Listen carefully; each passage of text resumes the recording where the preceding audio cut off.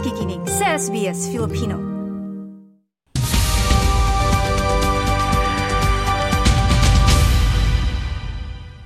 Magandang umaga, Daniel, at nagbabalik ang parlamento at inaasahan nating nagbabalik na rin muli ang kabisihan sa kabisera ng bansa.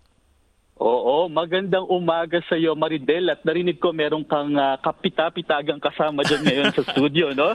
Magandang umaga sa iyo, TJ. Oo, magandang umaga, Daniel, at fresh ka pa rin ba at masaya dyan sa Canberra? Oo, masaya pa rin tayo dito sa Canberra kahit medyo nagiging busy na dito nga dahil nga sa pagbubukas ng parlamento. Nagiging masikip na rin ang mga daanan dahil nga sa mga tao from interstate na pupunta dito. At sunod-sunod nga na mga sa balita na magiging abalang-abala ang mga mambabatas kaugnay ng mga kaganapan at mga pagtulak ng Indigenous Voice to Parliament, ang National Reconstruction Fund, pati na rin ang pagrepaso sa Medicare. Ano nga ba ang mga pangunahing gagawin natin ngayon sa pagbubukas ng parlamento? Tama yan, Maridel. Opisyal na nagbukas ang parlamento sa taong 2023 noong Lunes, ika-6 ng Pebrero. Bumalik sa Kapitolyo ang mga mambabatas mula sa kani-kanilang baluarte para muling pagdebatihan ang mga polisiya na nais isabatas ng gobyerno katulad ng Indigenous Voice to Parliament, National Reconstruction Fund para palakasin ang local manufacturing at ang Housing Australia Future Fund na naglalayo na tulungan ang mga Australiano na magkaroon ng sariling bahay. Ilan pa sa mga isyu na inaasahang tatalakayin sa umpisa ng taon ay ang overhaul o repaso ng Medicare o ang health fund system ng bansa. Cost of living relief para tulungan ng mga Australians sa patuloy na pagtaas ng interest rates na kahapon ay inanunsyo ng RBA na ang cash rate ay tumungtong na sa 3.35% at ang pagtaas ng presyo ng kuryente. At isinusulong din ng Partidong Greens na iproseso ang visa ng mga refugees na nasa Nauru o Christmas Island onshore dito sa Australia. Inanunsyo naman ni Punong Ministro Anthony Albanese kahapon ang $10 million Humanitarian Assistance Fund para sa bansang Turkey na nilindol noong Lunes. Ang fund ay para agaran na bigyang tulong ang mga naapektuhan ng lindol through international organizations katulad ng Red Cross. Oo nga, yan yung isa sa mga malungkot na balitang bumulaga sa atin nung isang araw, hindi ba? Yung lindol na, hindi ako nagkakamali, patuloy na pagtaas ang bilang ng mga nasawi. Oo, sa kasalukuyan nasa 4,000 na ang casualties mula dito nga sa lindol na nangyari sa Turkey, pati na rin sa parte ng Syria. At napakinggan ko kahapon na bukod nga dun sa napakalakas na lindol, marami pa ring aftershocks na malakas din. Kaya isa itong hindi magandang balita at I'm sure wini-welcome ng Turkey at ng Turkish Embassy dito sa Canberra itong Humanitarian Assistance Fund na ibibigay ng Australia sa kanila. At napag-usapan natin ang mga assistance, no? Sa Canberra na ang isa na naman sa mga kabiserang maipapasa ang voluntary assisted dying. Oo, matapos maisabatas ang territory rights noong Disyembre 2022 na nagpapahintulot sa Australian Capital Territory at Northern Territory na maglathala at magsabatas ng mga legislations, mabilis na umusad ang usapin para isabatas ang volunteer-assisted dying sa ACT. Ilan sa mga konsiderasyon sa design ng batas ay ang role ng mga nurses sa assessment at administration ng medication para sa mga taong nais i-access ang volunteer-assisted dying sa teritoryo at ang age limit na papahintulutan na magdesisyon para sa kanilang medical needs. Inaasahan na i-introduce ang volunteer-assisted dying bill sa ACT Legislative Assembly sa second half ng taong 2023. Yan, isa yan sa pinakamasalimuot na usapin. Saan man hindi ba dito sa Australia? Oo, at alam ko na may mga ibang estado na katulad ng Western Australia na pinag-usapan o naisabatas na itong volunteer-assisted dying at panahon na daw.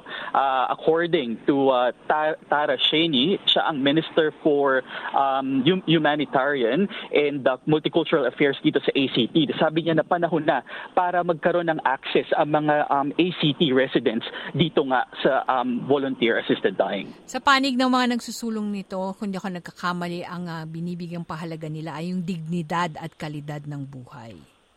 Oo, at medyo polarizing issue ito, Maridel, dito sa ACT. Kaya kinakailangan talaga ng magandang community at industry engagement para talaga malaman at i-inform ang design ng policy na ito. At inaasahan na magkakaroon nga ng debate sa Legislative Assembly sa darating na mga linggo. Yan. So asahan natin yan. Dahil yung sa kabilang panig naman, ang pangangatwiran ay walang may karapatang magbukas ng ating buhay kung hindi yung nakakataas sa atin.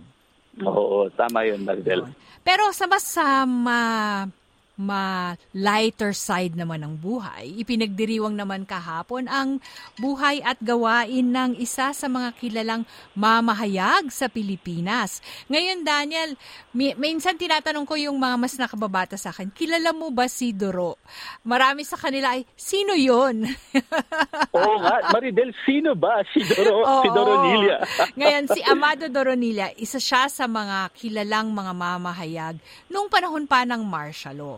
Nung kalagitnaan ng taong 2000, mga 2009 ata, ay nakapanayam ko siya. Pakinggan natin muli ang isang bahagi ng ating panayam kung paano siya napadpad dito sa Australia.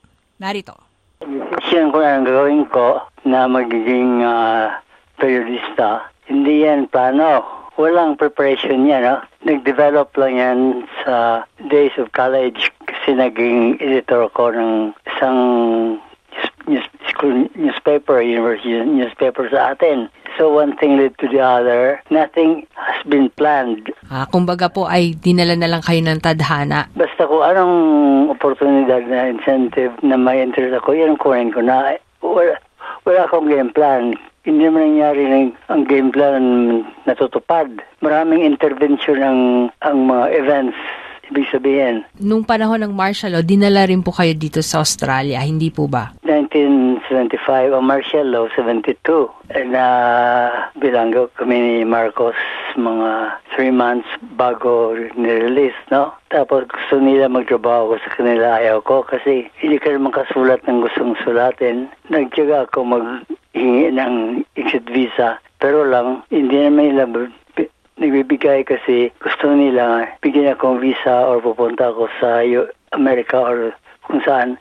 Susulat ako ulit. Nagtiyaga ako niyan. Ang nangyari doon, nag-intervene si Gough Whitlam, Prime Minister ng Australia. Pumunta siya sa Philippines for a visit. Nagsabi siya na, sabi kay Marcos, can you free this guy, Doronilla? Tapos si Ninoy Aquino. Pagkatapos dito sa editor ng Melbourne Age, Graham Perkin, naging kaibigan ka, sinabi kay Whitlam if he can talk to Marcos, but hindi man tinupad Marcos dyan. Tapos ang visa dumating ng 25.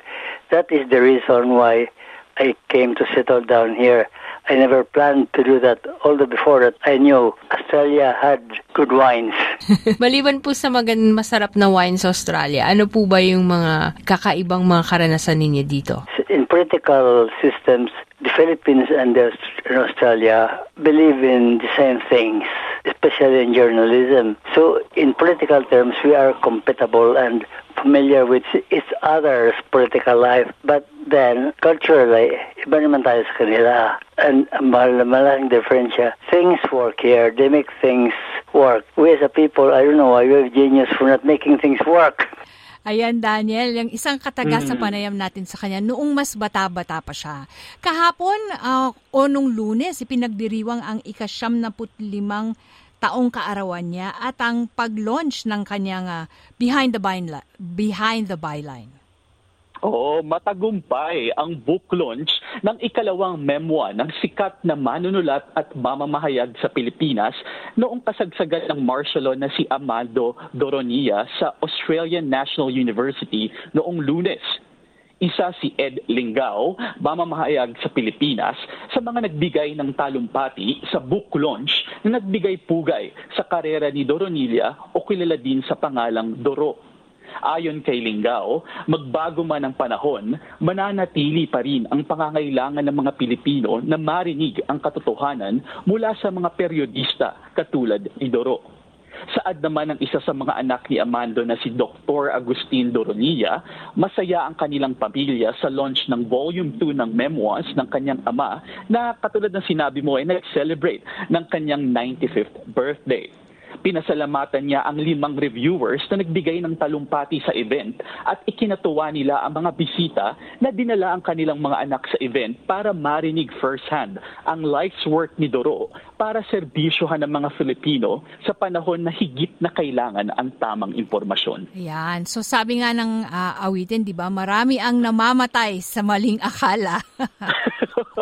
Oo, at napaka-importante niyan, Maridel, no? Kahit hindi lang sa Pilipinas, no, panahon man ng martial law o sa kasalukuyan o dito rin sa Australia, napaka-importante na yung tamang impormasyon ang maibahagi natin, no, sa mga tao, sa ating mga tigapakinig o nagbabasa ng ating mga balita. Dahil dyan nag-uumpisa ang magandang dialogue o talakayan. Kasi kung mag-uumpisa sa fake news, sa umpisa pa lang, mali na ang mga facts na ating nababanggit. So, napaka-importante nitong ginagawa nga ng mga periodista katulad ni Edwin Gao sa Pilipinas na nagsalita kahapon sa event at itong ang si Doronilla dito sa Australia pati na rin sa Pilipinas. At ibinahagi rin niya na ang pangailangan para sa masusi at malalim na pag-unawa at pagsaliksik bago mo muna iimprenta ang mga salita.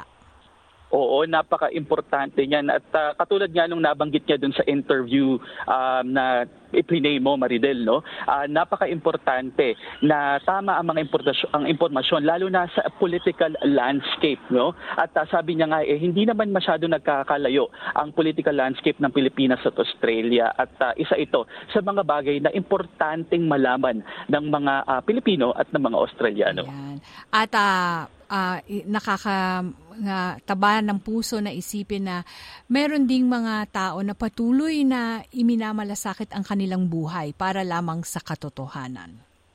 Oo, at hindi yan araw-araw, no, Maridel, na nakakasalamuha tayo ng mga tao katulad ni Amando Doronilla. At may marami pang mga Pilipino na kailangan nating kilalanin at i-share ang kanilang storya dito sa SBS Filipino para maging source ng inspirasyon para doon sa mga bagong lipat dito sa Australia o yung mga matagal na dito na medyo kailangan ng spark or source of inspiration, ika nga. Tama ka dyan. At hanggang sa susunod na balitaan para masiguro nating may hatid ang mga pinakahuling kaganapan sa Canberra.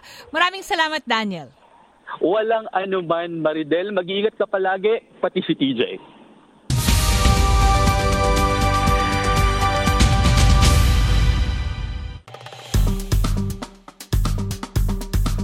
I-like, i-share, mag-comment, sundan ang SBS Filipino sa Facebook.